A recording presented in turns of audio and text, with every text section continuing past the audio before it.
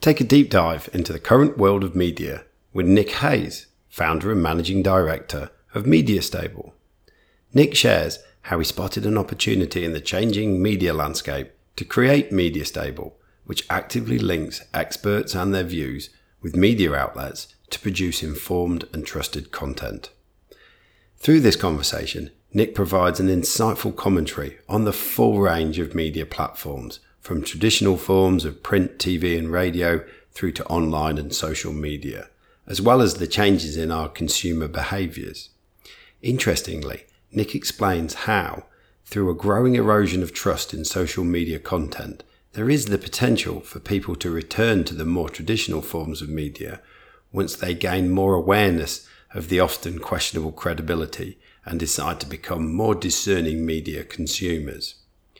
We also spend time discussing the impact of content that is aimed at giving people what they want versus what they need, as well as the importance of real human relationships and interaction. Nick is a wonderfully engaging as well as knowledgeable man, which makes this conversation both entertaining and thought-provoking, and leaves the listener with the challenge to consider a more discerning consumption of media in a day-to-day life. So enjoy Nick. Hello and welcome back to WA Real. I'm your host, Bryn Edwards. Media in all its forms and machinations of where we're going today with my guest, Nick Hayes. Nick, welcome to the show. G'day, Bryn, and can I just say, I know this is an audio forum, but I love the fact you're wearing your red waistcoat right now, in the fact that, you know, in all the photos I've seen, there's the red waistcoat, but you wear it during these interviews. Yes. This is very impressive. Yeah, it's part of the state now. So I studied NLP a long time ago, and it's part of the state. I put it on, and now I'm Bryn, podcast interviewer. I love it. And it's only unfortunate that this is a West Australian podcast, in that the fact that the weather doesn't allow us to wear a waistcoat outside too much. You know, this should be a Victorian podcast or a European podcast. Yeah. Well, this one's actually, it was a present from my mother a few years ago, and you'll notice back in England, you know, this is quite thick. Yeah. So it's woolen one. I really feel like I need to get a tailor on the podcast so I can have like a thinner one, thin down. Summer version. Yeah. Do you know any good tailors? I do know. We've got a few experts that are Excellent. in the space that do talk this, so we might have to make a connection. Yes, let's do that. Awesome. So, Nick. So, one of the first things I like to talk to my guests about, because it's called WA Real, is how they came to be in Western Australia. So you moved here over 20 odd years ago. Yep. From Melbourne for a job. Is it home now? Oh, it's definitely home now. Why is that? I've got two children that are now West Australians. I've got boys that barrack for the West Coast Eagles and follow the Scorchers. Right. You know, I'm a North Melbourne supporter. I follow the Victorian Bushrangers. Yeah. So I have claimed West Australia as home now, purely for the fact that I did marry a WA girl. Like as I said, my boys are both West Australian, but I've been here long enough to feel that West Australia is part of me. It's in my blood now. There are certain aspects of Victoria though that I still love and adore, and still are part of me. And as I have mentioned, you know, I am a tragic North Melbourne supporter, which, you know, it would probably have been a lot easier to start barracking for the West Coast Eagles here. Yeah. But, you know, if you're a real follower of football, you never change your football club. So, you know, I've stuck with that. And, you know, I love going back to Melbourne. Melbourne still feels very, very special to me, but Perth is home. WA is home now. So it's always nice to visit, but it's even better to come back home. Yeah. I've lived in WA now for coming up for 10 years, and I haven't spent a lot of time in Melbourne. What are the major differences for you, having grown up in one and living in the other now? Yeah, it was. I think when what did you miss in one? And well, all my family and friends are in Melbourne, and that was really hard. It wasn't so hard back in the day to leave, because this Western Australia, this whole Perth, was one big adventure. This was, you know, I was a 25-year-old kid who was given an opportunity, or 26-year-old kid, 25 I think I was, to run a state office, and, you know, to get in and get away from my parents, get away from my friends, get away from everything that I did know, and just start off in this adventure. And it was exciting. It was hard to leave, but at the same time, it was just a joy to. And then as time went on, I just went, this place is remarkable. You know, I started referring to it as God's country. Yeah. Because having worked in, and I immediately, the minute I got over here, I work in media. I remember my very first radio interview that I did, and we were talking about the top issues that were happening around in WA, and there was an arsenic spill down at Coburn Sound. Right. And as a Victorian, if you read the word Coburn Sound, it reads like Cockburn Sound. Yeah. Oh. And of course, did to me when I arrived. Yeah, I read it and I talked about it on radio, and I was very quickly corrected by the radio presenter that it's Coburn Sound, Nick. And I said, no, it says here Cockburn Sound. And we're having this argument. Here I am, a Victorian, been in the place 3 weeks, telling someone from Western Australia this is how to say your name. But it's like very quickly, it got part of it gets into your blood. Perth, and it was a remarkable time just to really explore and see a space that, one, it was out of my comfort zone, and two, to do it all on my own, because everything I'd done up until then, sort of, you always had friends and family. You had fallback there. There was no fallback here. Yeah, so it was the differences. Moving on and getting out of there. I think. The chance, and you would have experienced this, leaving your home country and town, is to get out of your comfort zone, get away from family and friends that have been always there to support you. And I'm not that I wanted to for any negative reason, but other than just to go out and do it on my own. Yes. And we got that opportunity to do it here. Absolutely. There's a certain amount of freedom here, both in terms of movement and space, but also opportunity to do things. Oh, and it's not Melbourne or Sydney. Western Australia has its own identity. Now, I've lived in Adelaide for a year. Adelaide has no identity, and I'm sorry for all the Adelaide listeners that you have, but Adelaide's a mixture between Melbourne and Perth. It's not quite Perth in its relaxation, its lifestyle, etc. Its beautiful beaches and wonderful climate, and it's not quite Melbourne in its business and its corporate approach to everything, and very vibrant in its cultural scene. So I feel sorry for those that live in Adelaide, because you're not quite Melbourne, not quite Perth, and Perth has that, and I refer to it as God's country. Has that feeling that I was working, but I never felt like I was ever working one day in my life. Yeah, I just always felt like I was on holiday, running into the office, between 8 and 5, and then just enjoying life. It was an amazing experience to get over here. Awesome. So media is your game. Media is my game. Indeed. So where does the love of media come from in the Nick story? What is it about it? Okay, well, media. Funnily enough, when I was at university, I did a Bachelor of Arts majoring in psychology, and media was my minor. Right. And but media was the most fun part of going to university. Yeah. There was, you were in a lecture theatre with a whole heap of young people that were determined to tell stories, that wanted to tell stories in a different way. The media and the medium of radio, television, and even print media was just, it was phenomenal. It was so exciting. Whereas psychology was so practical. There was so much theory that was thrown at you, and you really felt like you were a student. You were back at doing it, and it was. Media was just so much fun, and I never thought I'd ever get a job in media. I just thought that was just my minor. That's what I'll do. Yeah. Life does throw spanners into the works now and then, and I did 1 year of university, then went and joined the army. So that was back in 1992. There was Gulf War One had just happened, and the government had realised that they didn't have enough troops in the system, so they started up a scheme called the Ready Reserve Scheme. Yeah. Now the Ready Reserve Scheme was just to introduce an influx of 5,000, 6,000 soldiers in one hit. So I did that, and that sort of interrupted my university life. So as I came back to university after doing 1 year full-time and 4 years part-time, my whole love of media sort of rose well above my love of psychology. I mean, psychology I still think is fascinating. Anyone who's a psychologist, and I mean, just the study of the mind and behaviour is phenomenal. But there was just a lot of work there that I wasn't prepared to do back then. So media very quickly became my major, and psychology became my minor along with maths. And I thrived in it. I absolutely loved it and adored it, and met some wonderful people along the way. And as I was finishing off my degree, I ended up joining the police force of all things. So I see where this podcast really does go off in tangents, doesn't it? Once you start doing some self-reflection, you start going off. Well, then I'd finished my degree. Don't worry, I'm here to keep on track. I know, please do.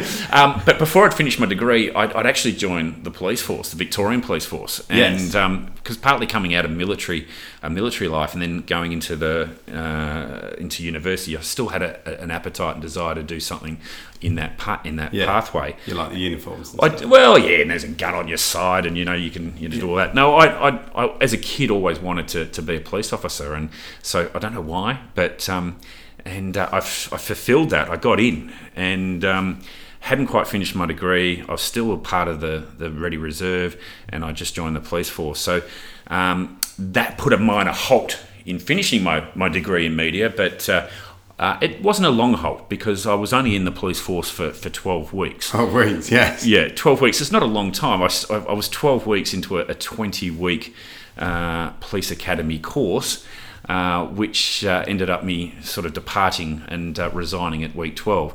Yeah. And look, then after that, did a bit of European travel, and then and came back to my degree and finished it off. So that's how I got there. You took your time over this degree, didn't you? I did. I think most people do. Right. I don't know. I think back in the days, you weren't really. A lot of my friends, half of my friends decided straight into the workforce. That's what they did. A couple of my really dedicated and friends that concentrated on it, finished their course in the years that were required. But others were, jumping in and jumping out. And I still at that point didn't quite know what I really wanted to do. Yeah. So hence being in the army, then being in the police force. Still hadn't finished my degree, but after that, came back, finished it off, and then I was working in hospitality for a little while, and I got an opportunity to work, or I applied for a job for a media intelligence agency called Rehaim, and they were just the leaders of what they were doing. They're really, if you think about it, anything that you say on radio, television, or print media, businesses and governments want to know. So I got a role there as a sales manager, and that's where I sort of took what I learned and put it into a media intelligence space, which was a slight different to producing radio and television to actually monitoring it. Yes.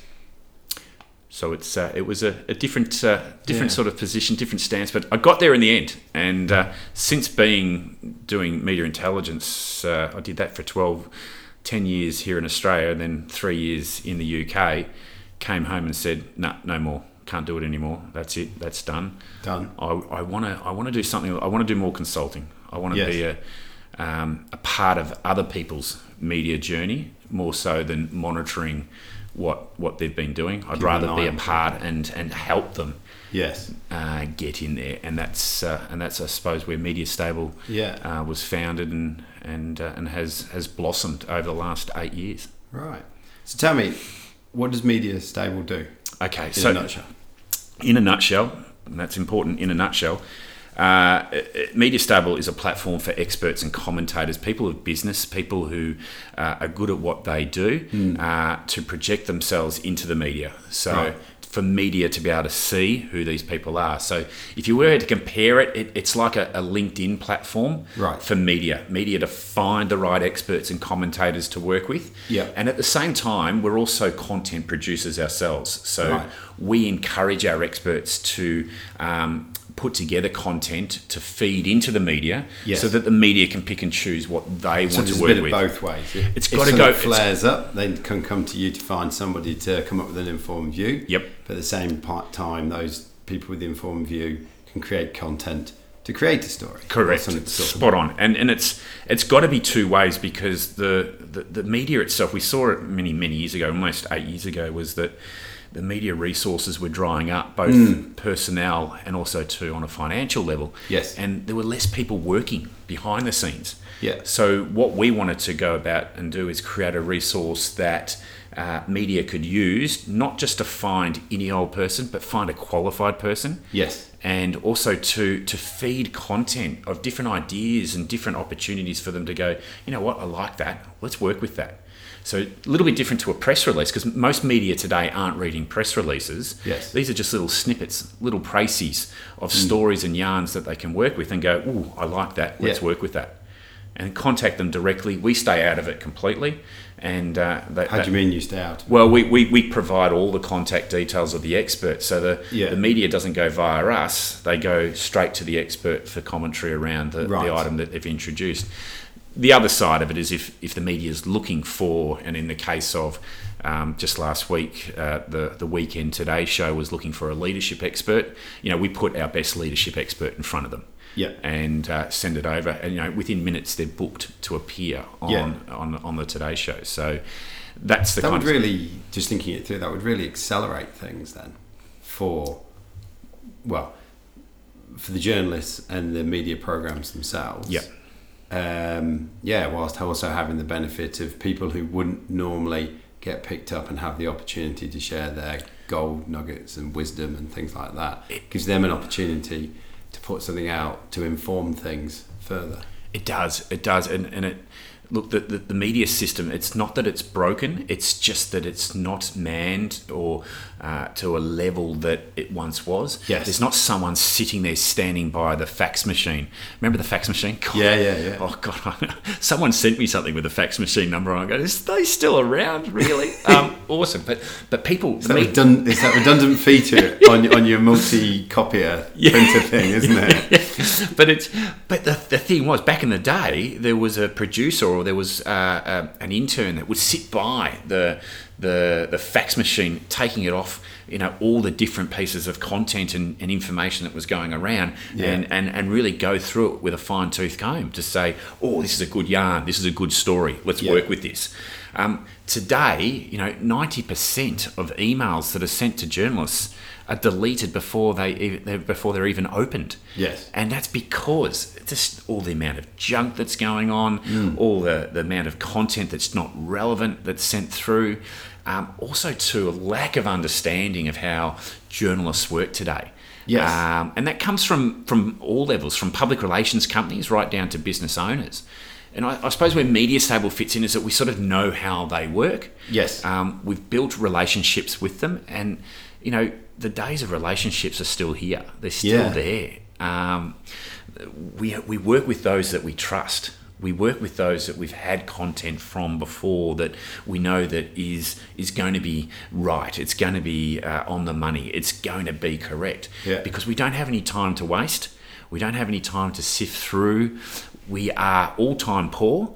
Yep. We at Media Stable just take that element out and make it a little bit easier. And both media and the experts appreciate it because we can help them become better communicators, and for the media, we help them get high quality content together. Yes, because they do tend to mess up now and then. The poor old media. Sometimes they're interviewing the wrong people. Sometimes when I say the wrong people who say they are.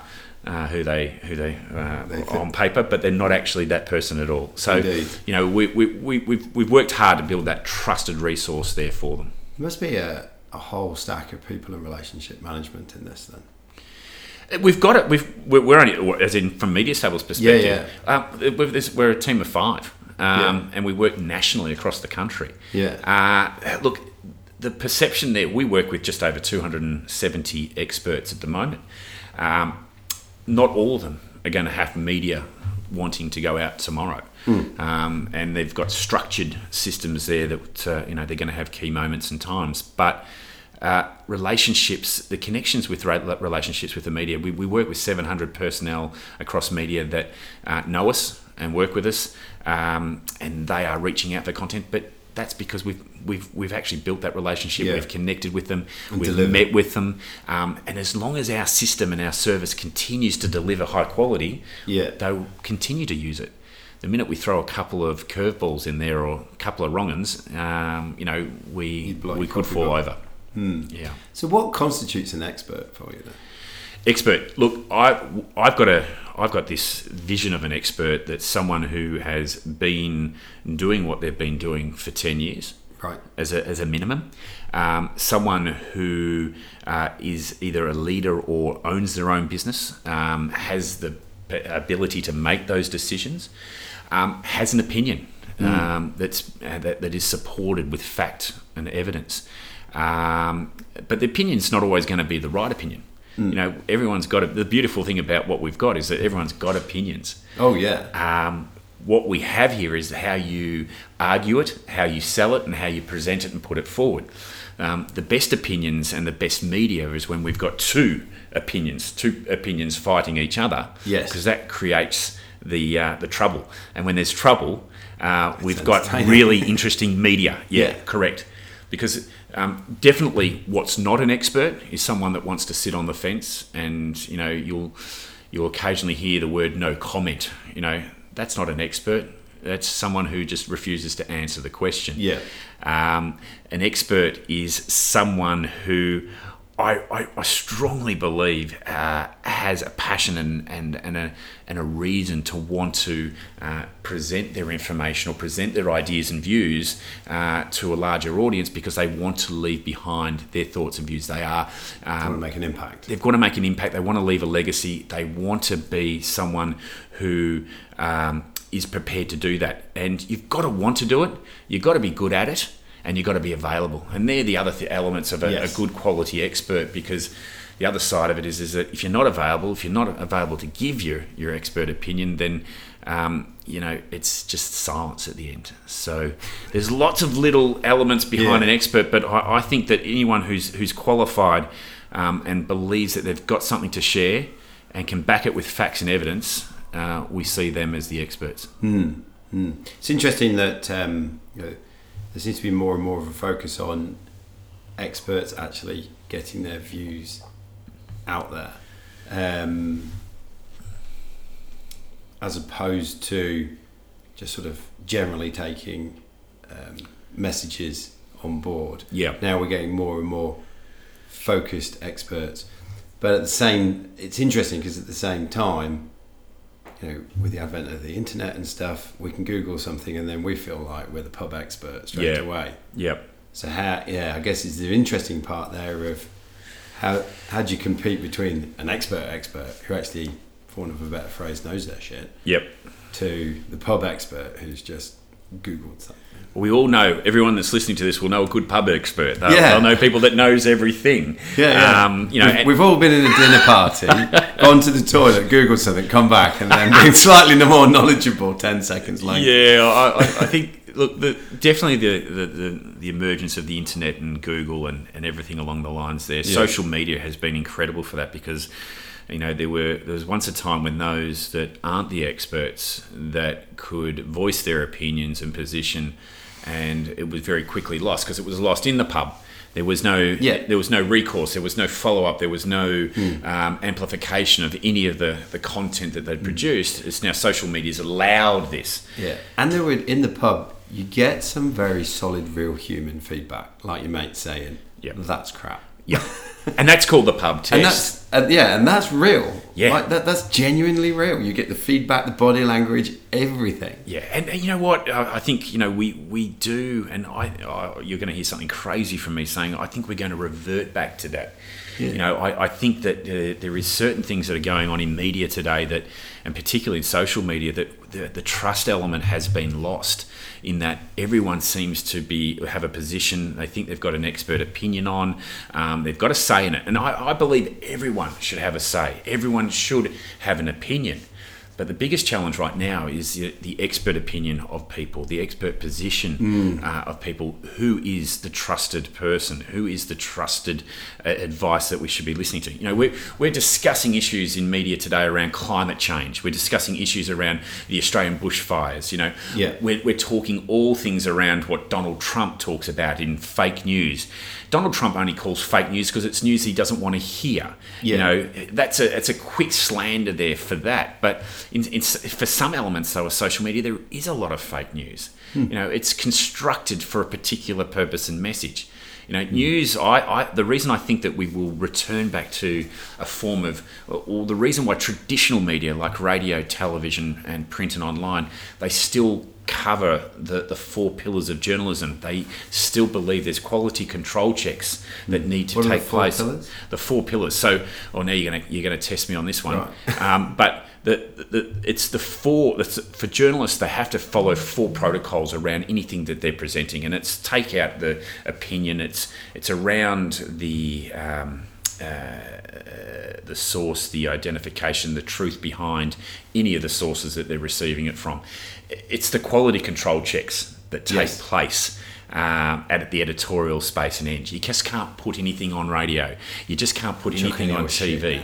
Well, you hear it, but even still, there is quality control checks and even legal ramifications around what you're putting on there. But on the internet, it's free for all. Yes. So, you know, there will come a time when people will start getting, there'll be criminal actions, there'll be slanderous actions, libelous actions taking place for people taking and making accusations around people on the internet.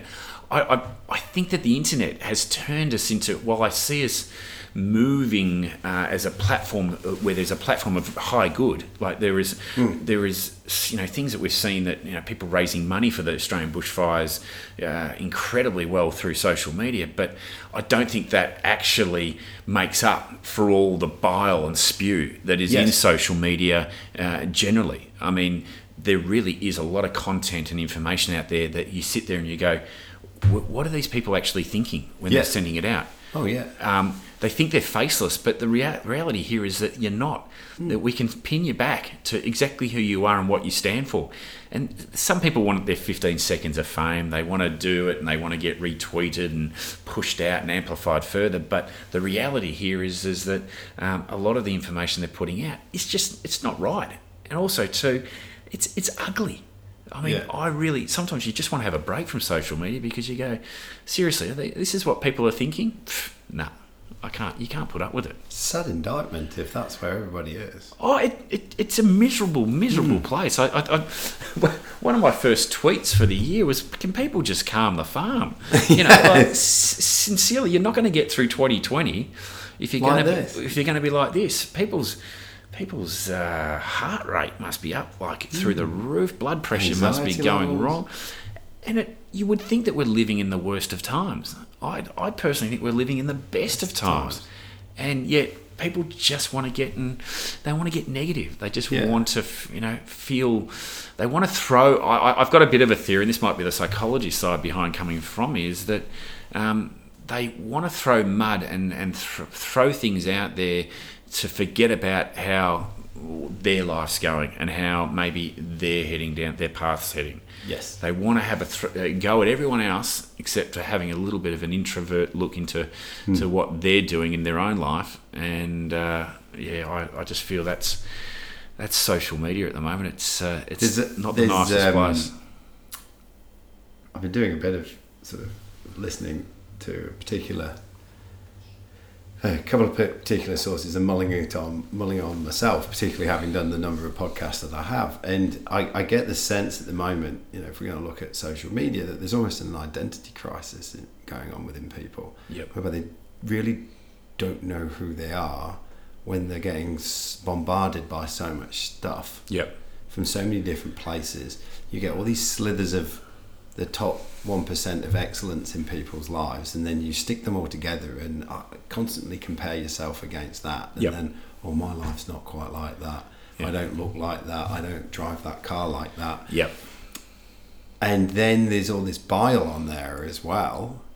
You're not getting that instant feedback like you do when you make in the pub goes, "That's shit, Nick." Yeah. And so people's form and identity at one level is going through an enormous crisis. Yeah, but Brent, if you said that was shit to me, Nick, and we're having a beer, I take that on board, and I take that for real. Yeah. The problem is that there's faceless people out there that throw mud at you. Yeah. And some people, and the majority of people, we take it in. We start getting affected by it. Yeah. Whereas they're actually just the keyboard warriors that are sitting there having a crack at everything. Yeah. I've been amazed. I should let it know. I do work for quite a few different organisations that are the focus of a lot of media. So, in the case of, I work for a little organisation called the Sheep Collective. Now, the Sheep Collective is a group of farmers. They're a group of transport people. There's those that are exporting, like the live sheep trade, and obviously that's been under fire by the media across the board. But when they came to us and sat down also too with another media agency, they just said, look, we just want to change the narrative. We don't get a voice in all of this. Yes. Because only one side's ever told. Let us tell. Can we tell our story? And when you go back and have a look at the story and the way that it all plays out, you go, hey, and I've got to say from the beginning, I was skeptical about it myself because I was also subject to that one-sided conversation. Yeah. I said, look, I'm not sure I really want to take this on. But you listen to the people, you listen to their side of the story, and you go, you're right. You have a right to talk about this. You have a right to tell your side of the story because this has been completely missed. So animal activists, they've got a particular role and job. They love their animals. I get it. But also, too, we've got a job and a role to keep this country going, and there is people to feed. And, whether you're a vegan or not, I'm sorry, but I love my meat, and I'm going to eat it, and so does the rest of the world. But the way that story was being told was we managed to push it out in a different way. We managed to start communicating it so that media took advantage and took the opportunity to have a look and go, hey, this isn't what that lot over there have been saying it is. This isn't the drudge of humankind dealing and maltreating animals to all levels. Actually, it's a very different story. And that, to me, it was an opportunity there to go, look, everyone has a story. They should be telling it. It's just sometimes some voices are louder than others. Yes. And it tends to be those with the littlest of following or the more negative tend to shout out the loudest. And we've got a real problem here, Bryn, because the problem is that the politicians listen to this stuff. They actually listen to what's going on in social media. And I think that they've got to completely step back from that. Start leading like they used to. Start making decisions around... Leading with some legacy in mind. Well, correct. But also to make some tough decisions.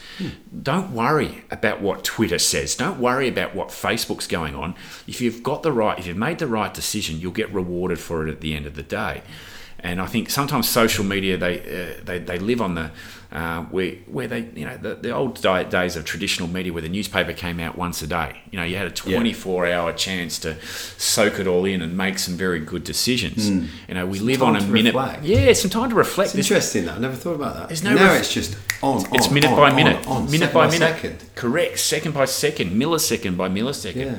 It's who, and they're making decisions and policy on the run that you sit there and you go, you know what? If we had, John Howard was probably the last of the prime ministers here in Australia that wasn't so subject to what was going on in social media. Facebook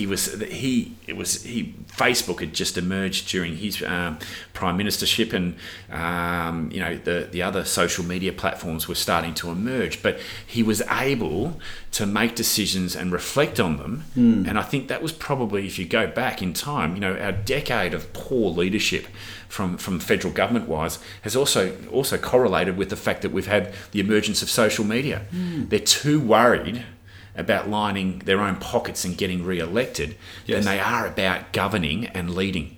Yes. And look, I don't want to put social media down to the point that it is it's the killing of humanity. It's nothing like that at all. Social media has so many positive aspects behind it.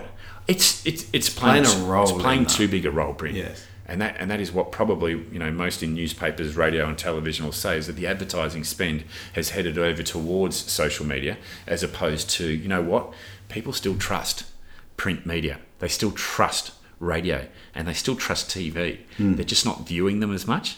And that's the challenge there for the media houses, is to go away and say, well, how do we bring you back? Yes. And the only way they can bring them back is still continue building that trust and those real news stories. Because what you're reading and seeing on Facebook, I can assure you, take it with a grain of salt. Don't take it with a grain of salt. Take it with a bag of salt.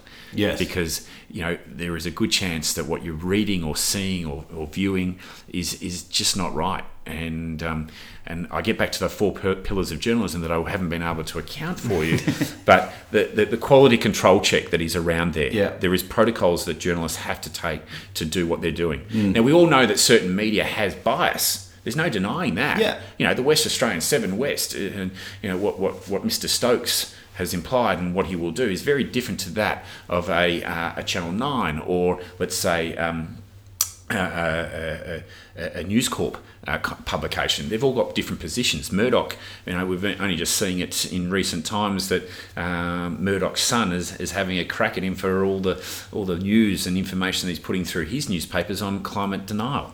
They have a position, but we know that. Yes. On social media, we don't know their position, and that's when sometimes we can get a little bit distorted. So that's one of my bugbears, Bryn. I get frustrated around social media in some cases, but I'm a participant in it. I very much still play in Facebook, Twitter, and even LinkedIn. I don't sort of see that as a social media platform. I see that as a social working network. But Twitter has its pros and cons, but it's there's just a little bit too much con than pro. There seems to almost be a lack of conscious usage. Good point. I think that people more unconscious. Kind of when you're participating in it, who's driving the bus, you or your 12-year-old self? Yeah. I think that there seems to be a perception that there is a lack of either responsibility or the repercussion on anything that we're saying. But there's a little thing that we say in media. Don't say, or to anyone really, don't say anything that you wouldn't say to your grandmother. Yeah. And if you're prepared to go beyond that, then be prepared to take the repercussions that come with that. Yeah. Because we're seeing people getting sacked for posts that they're putting on Facebook and on social media. Yeah. And you think, oh, that's my personal life. Well, no, you're putting your personal life in a public arena, and that will reflect on the brand if that's the way they feel about it. Yeah. And rightly so, because you've got an international stage, you've got a global stage here that's sitting here that anyone can go away and view. You're in trouble if you've decided to do that. And we've got a certain Israel Folau, a rugby player who wants to put his personal beliefs above everything else, and that reflects poorly on the brand. Although that particular brand didn't do itself much favours either in its way that it handled it. But no, everything's so global. We're looking over the fences. There was once a day you could look over the fence to your next door neighbour. Now you can look over the fences of every neighbour. True. And that's a little frightening. So where are the traditional channels of media now? You mentioned earlier on the TV, radio, print. Where are they now? They're in a position where they've lost their core market, their core audiences to the social, the online side. Yeah. And it's a highly competitive space. Like even us right now, we're doing a podcast. Yes. This is competition for radio, okay? Yeah. Whether radio likes that or not, but podcasting has grown right across the globe because now as a consumer, what has happened is that the broadcasters have now, the whole system's been flipped. Because the internet allows us to click on the content that we wish to peruse, or at the time that we decide. Yes. Not when Channel 9 decides to put it on, Married at First Sight at 7:30. Yes. Because I know that's one of your favourite programs, Greg. Oh, absolutely. But they tell you the time that you're going to be viewing and watching. Yeah. Whereas now today, we don't go at 9:30. 7:30. I'm going to watch it at 10:30 when it's my time. Yeah. When I've gone down to the pub and had a few beers with the boys, I'm going to go back and watch it. And big fan of Married at First Sight, I must say. Not really, no. But we are click we're clicking as consumers. It's in our time. We've got control of that. Yeah. And that's where the likes of Netflix and the emergence of all those online platforms have now said, right, if you want it, just click a button for it. Yes. Whereas broadcasters never had that, and they're getting their act together. They're becoming better at that. They're allowing for online, replay and callback. So they're getting better. They were just a bit slow off the mark. Yes. Print is a funny old beast because we used to call print media the rivers of gold in advertising. Remember when you used to pick up a Saturday paper, and you'd literally have to get a forklift to take it home. Yes. It was the size of your telephone book. Yes. Remember a telephone book, Bryn? I do. Remember the telephone books? The yellow pages, strong men ripping them. Well, those things don't exist anymore. No. But they were the rivers of gold because there was every little line that was there. That was about $9.95 for every single line that was in there. It was just pure money-making opportunity. But now it's all online. So newspapers are thinner. But the thing is with newspapers and how we consume them is that we can consume them anywhere. And we can take that information. And newspapers too, where they missed the boat with online was the fact that they gave it away for nothing for such a long time. And now all of a sudden paywalls are coming up and they're expecting us to pay for it. Yeah. Now, we will start paying for it again, for sure. But it'll take a generation for that to happen because they gave it to us for nothing, and it takes a little bit for us to return back. But radio is still growing. Radio is still emerging, and in particular in a country like Australia, where what's the first thing you do when you get in the car? You chuck on the radio, or if you're not listening to WA Real, there's a podcast. So that's the first thing you do, and we still, as just the nature and the geographic position that we are, we have to do that. And radio is beautiful too because as a medium you can listen and do two things at once, whereas television and print media you've got to really just sit down and concentrate. It's still vibrant. There's still a lot of energy in there, and I mentioned earlier that the resources have been cut both on a financial and a human side of it. But there's still an appetite to deliver high quality information and content through those, and they still got audience, and the audience is still those that are the decision makers, those with the purse strings. Yes. Those that are making big financial decisions are still consuming traditional media. Yeah. They're still getting their head around social, but we've got generations now that have never paid for a newspaper. But Brent, I never paid for a newspaper until I was 28. No. I never paid for a newspaper. You know why? I wasn't that interested in it, unless I was reading the sports pages. Yeah. Because until you start buying cars and homes and stuff like that and become part of the big, societal machine that builds, you tend not to. So there's all little different arguments there. But I think that media has, and I talked about it earlier, that the whole system may flip, is that we're going to get to a critical point where what we're hearing and seeing on social media is going to be way too much for us. We're just not going to be able to cope with it. Yes. And we're going to go back to the sources that we trust. And the big challenge for all the media houses is to continue to produce high quality content, good news that is real, and news that the people need to hear, not necessarily want to hear. Yes. And there's a real difference there. What they need to hear as opposed to what they want to hear. Now that's really interesting because that led me to another question I've got for you about content in general. I, several years ago, made a conscious decision, about 5 or 6 years ago, I made a conscious decision to reduce the level of coffee I was drinking, but also the level of just media, because I just felt I was given a whole lot of stuff that just wasn't nourishing me. Yep. And it felt like it was stuff that the base level of, I'm going to sound arrogant here, but the base level of people probably wanted to hear, when I wanted to hear the stuff that I felt I needed to hear, and I just didn't know where to go. Yep. And that was one of the reasons that led me to create WA Real and create the vehicle that opens the door to be able to have conversations with experts, for want of better, or people who've got stories and their opinions, and so I can get that real nourishing exchange of views and ideas and content. So for some time I've probably disparagingly looked at the media with the internet involved in that as well, as just being undernourished and giving people what they want at a base level, and that takes me almost back to Roman times of how to become the next emperor. We'll give them 30 days of games and then they'll vote for you. Yes. Give them bread and then they'll vote for you. And how do we get our way out of that? It's a toughie. Because you're almost saying, right, no more are we going to watch Married at First Sight. Yeah. Which, I'll be honest, is the basis, to me personally, is the basis level of TV. I'm going to be really blunt with you. A lot of reality TV, I look at it and go, for fuck's sake.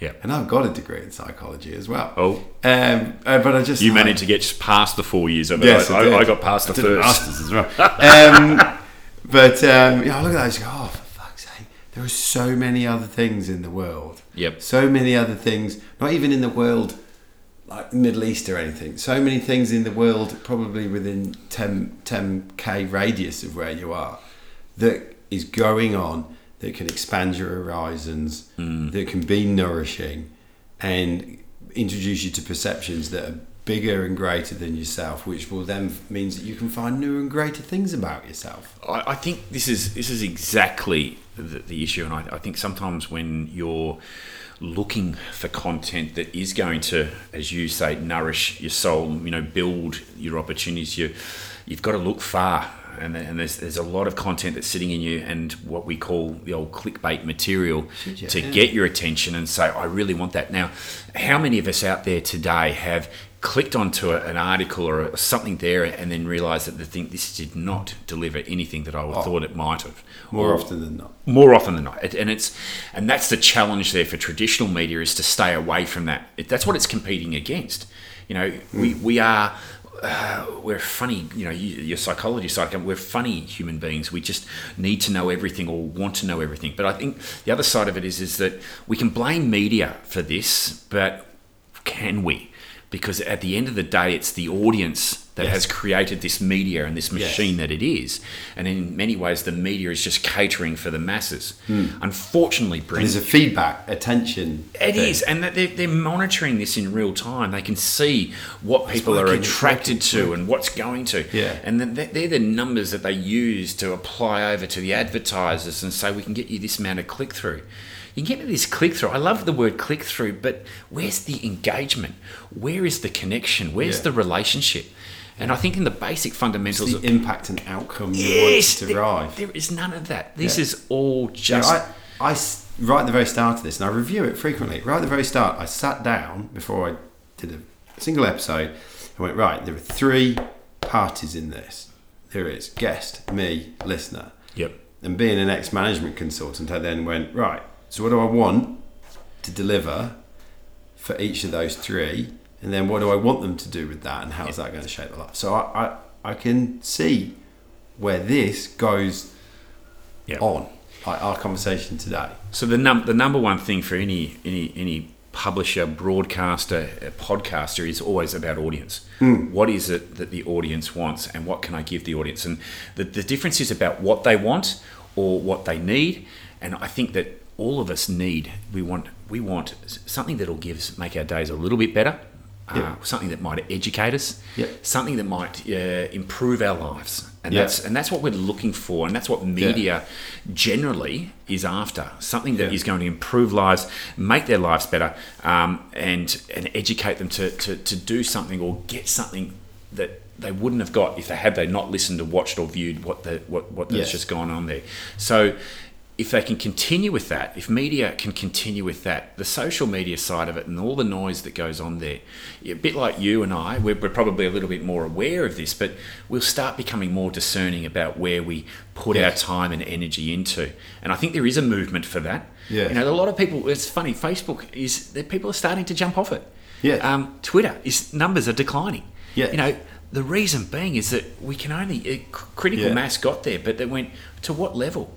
To what level do we do this? And I think, traditional media has that chance, if it can just keep delivering, to regain that audience back and that trust value. I mean, trust has been thrown out the door a lot here. We've seen a lot of things that are going on, but I think social media is killing trust. and traditional media still has that opportunity to hold it. Retain. Retain and also to grow. gain and grow in the future. And I think that's the big news for media.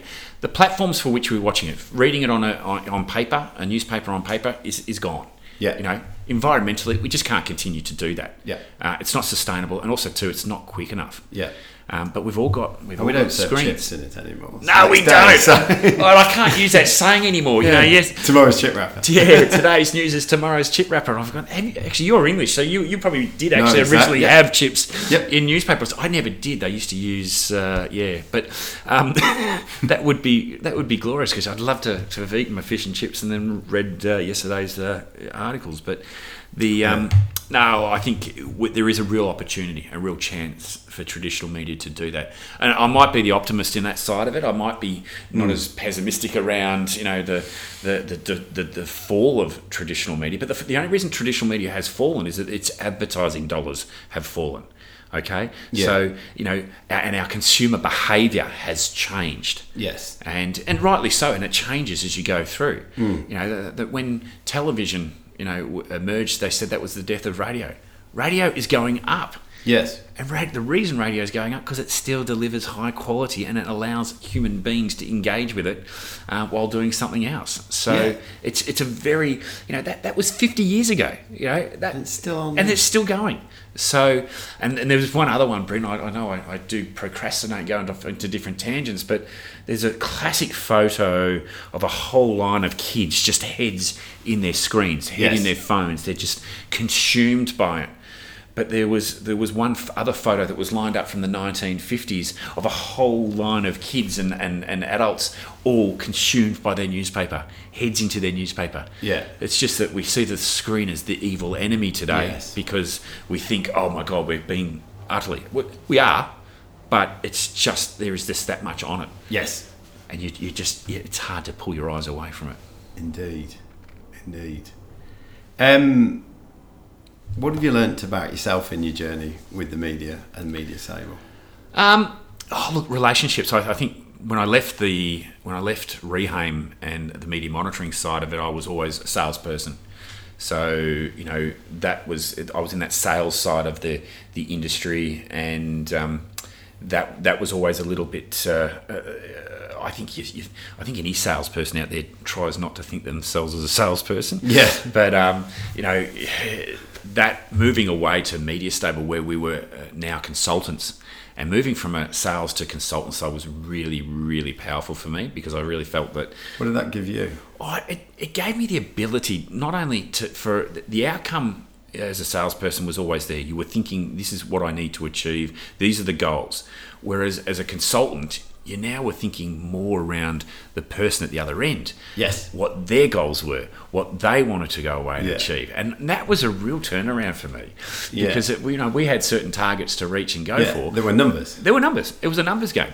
But now more so, and don't get me wrong, we are still in a sales environment as well with 100%. MediaStable, but we're more interested in what is it that you want to achieve, and how can we help you achieve it. And when we're working together on that, we get the best possible outcomes. Because MediaStable just can't put anyone on there. You know, if I put a dud on there, that reflects not on the dud, it reflects on me. Yes. And you know, we've had a couple of them. I won't name them, Bring, but there's a couple here in Western Australia.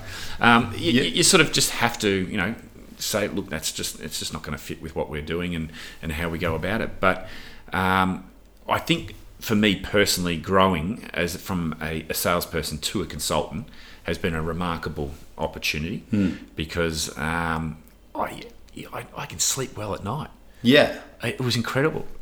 Yeah. You know, I feel like I've achieved something. With the mirror brushing your teeth. Yeah. Oh, look, I never had a real issue back in the days when I was doing the sales side of it, because I was actually not just achieving for the business that I was working for, but I was achieving, I suppose, for the client. But they had a different requirement. They had a different need. It was very much more transactional. Yes. Whereas this is far more relationship and consultative based. And I thoroughly enjoy that more. So there's multiple wins around the table with what you do today. And the other side of it is we're in the education game as well. So we want to educate and help people be better at what they're doing.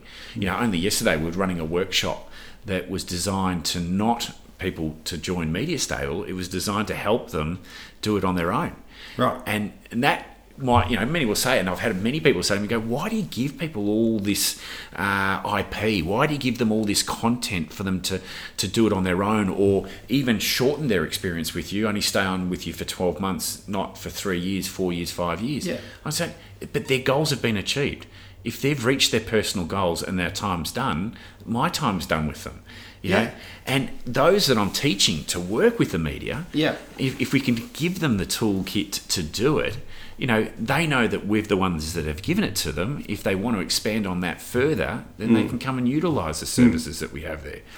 But I think, I work in an industry... It's adding max value, isn't it? Yeah, absolutely. And I do work in an industry that there is a lot of smoke and mirrors behind it. But since the internet, since everything that's moving on, those smoke and mirrors have disappeared.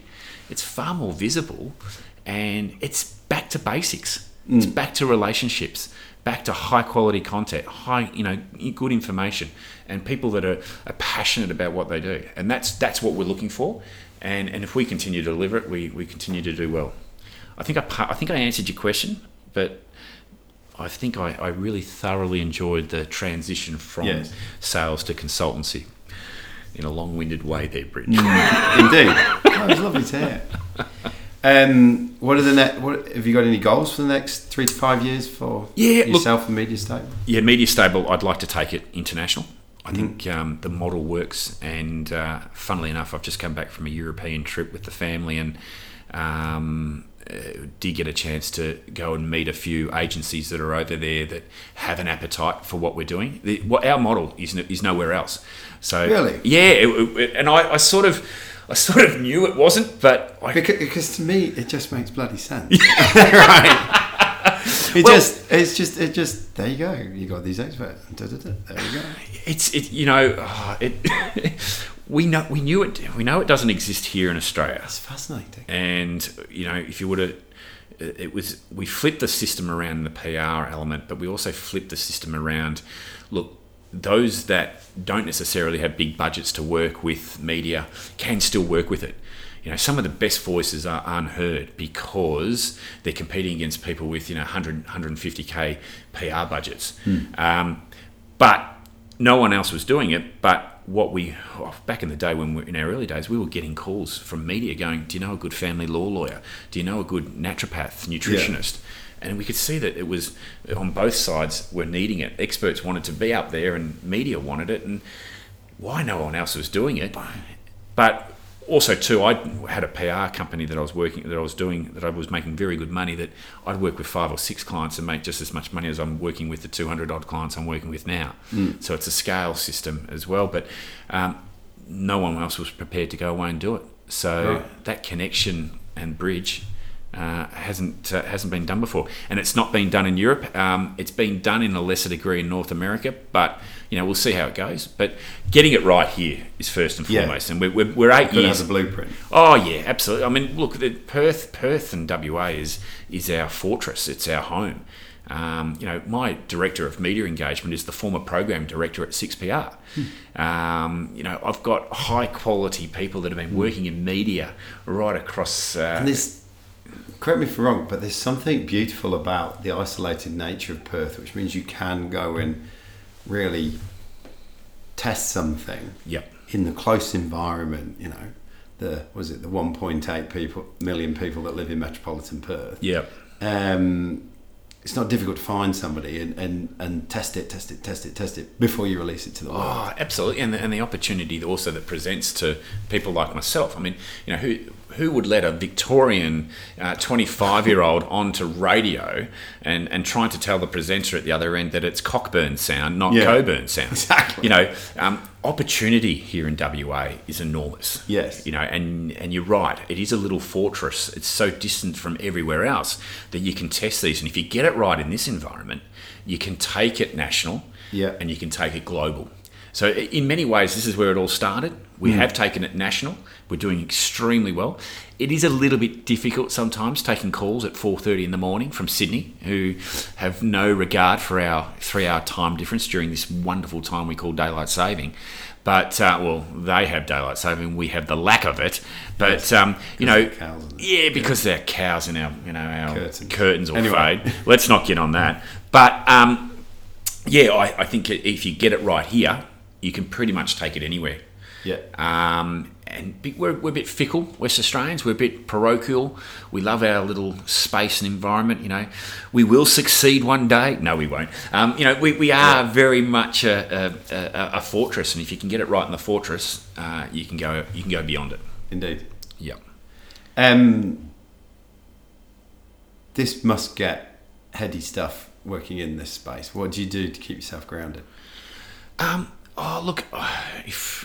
I've got a couple of funny little quirky things I like to do. One, I've got grass out the front of my place in Karrinyup that is dead now, but because I've been away. But I love growing my grass. I'm very proud of my grass. So I do get out in the garden a little. I'm not a green thumb or anything like that. I do enjoy that. My boys, I've got a 9 and 7-year-old who are passionate about everything, and there's not much time outside of that. But I love hanging out with them, and we're at Nippers every Sunday. It's footy during footy season. They do ninjas, they do all sorts of activities, and that's the kind of stuff. It's the family that brings you together. I'm really fortunate. My wife is actually is a teacher, and our ability to during school holidays, etc., really does help the fact that we can get both our jobs done, and in my line of business, I'm a bit more flexible with my hours, so we can get to those activities that probably a lot of parents can't get to. Yeah. And that's the part I thoroughly enjoy. I like going to the gym. As you can see, I'm built like a brick, proverbial. But no, I'm not. I like to exercise. I like to get out in the sun.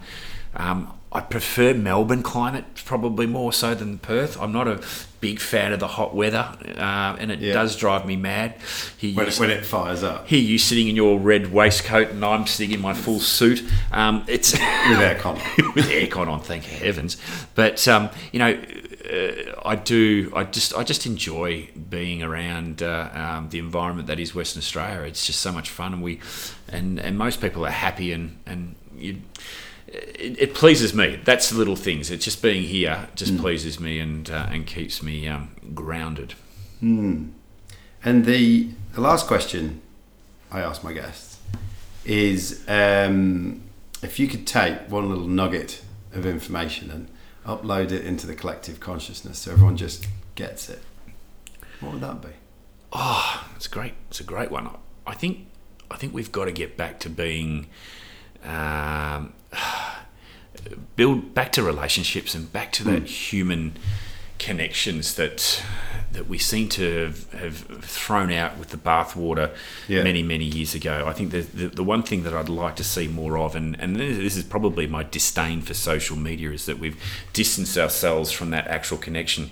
The ability for you and I to do this, eye to eye, talking and having a chat is so rare these days. People are not doing this. So if I was to give one little nugget and to let everyone get out and converse with your fellow human beings, take that time and effort. It comes back and repays you. Yes. It fills your soul with, It's nourishing and healing at one level. Oh, absolutely. So while we haven't been listening to the radio or consuming, dailymail.co.uk sort of thing, we're having a conversation and two human beings are talking. Now, I've been talking a lot of rubbish right now, Bryn, and you can take it in. You can take it in. You can make that decision, though. But, and I think that's the sort of thing that I'd like to see more of, because if there's one thing that we know in my game, it is all about relationships and trust. And I think that trust has been left at the door in a lot of the family life, business life, anything. we are now doubtful around where we are. But I think if we can come back to that connection relationship and build that trust back up, that's what I'd like to see more people doing. That's the little nugget I'd like to leave people with, is get out and make an effort. Awesome. Nick, it's been an absolute pleasure talking to you today. Bryn, I could go on for hours. Let's keep going. No. You can come back another day. It's a real pleasure. No, and look, and what you're doing is fantastic too. Thank you. And from a media perspective, I feel that podcasting, and I've been in podcasting myself for many years, it's remarkable how much, if you take the time and effort and energy to extract someone's, in media, you've got 60 seconds, or in most cases in a news piece, you've got 7 seconds to deliver your soundbite. Yeah.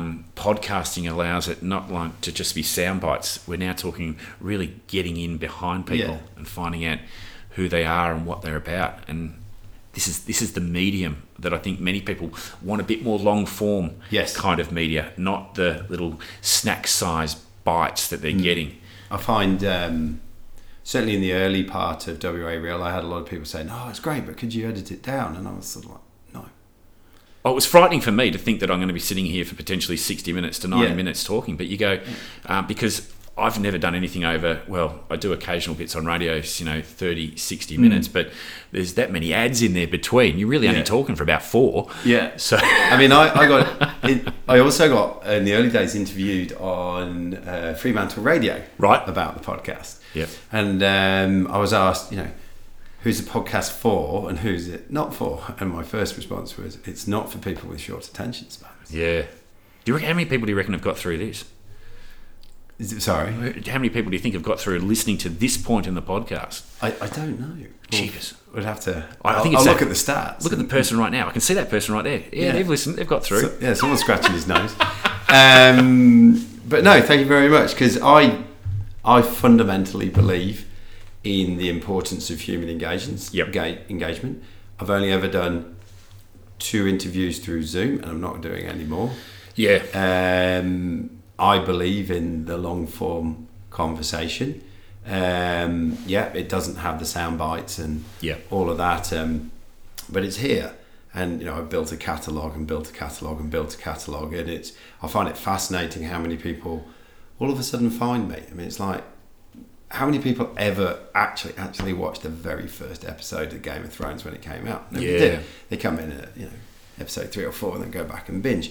And it fascinates me when I get a call out from somebody and they say, "I've just found your podcast and I've just listened to the last 30, 40, 50 of them." Yeah. Like, whoa. And I've learned so much, and I now know this and I now know that. And that just lights me up, because that's what this is all around. It's so powerful. And if some people will have and want the 5-10 minute piece, 100%. But if you want to listen to that longer form piece and get behind someone, I think this is brilliant. And I too experienced something similar, and I had someone come up to me during one of my kids' football training sessions, and he said, "You're the most disappointing person I have seen this week." And I looked at him. I've never met him. I'm going, "What do you think?" And it had just been, the episode had dropped on my podcast, that it was our last episode. Oh, right. After 4 years broadcasting it, one every week, and it was guaranteed. And it was like, and he just said, "I just found your podcast, and now you've just stopped." So he said, "I've trailed back." He's gone back to number 1, and he's listening right through the catalogue. He's got 4 years worth to get through. But I said, "Oh, mate, thank you for that." But you're right. You when people do acknowledge it for what it is and what you're doing it for a reason. But also too, I just think that if you can get behind someone, and it's not just that face value, you're finding out a little bit more. I reckon it's so powerful. So well done. Thank you. And if people want to come and find you? Nick at mediastable.com.au. We're Perth based. We're nationally focused as well. And look, if they're an expert, a commentator, I know a lot of speakers and a lot of people listen to your program. So definitely, if you've got an opinion and a view, it's a platform to share it from. Indeed. Nick, thank you very much for your time. Good on you, Bryn. Cheers. Cheers.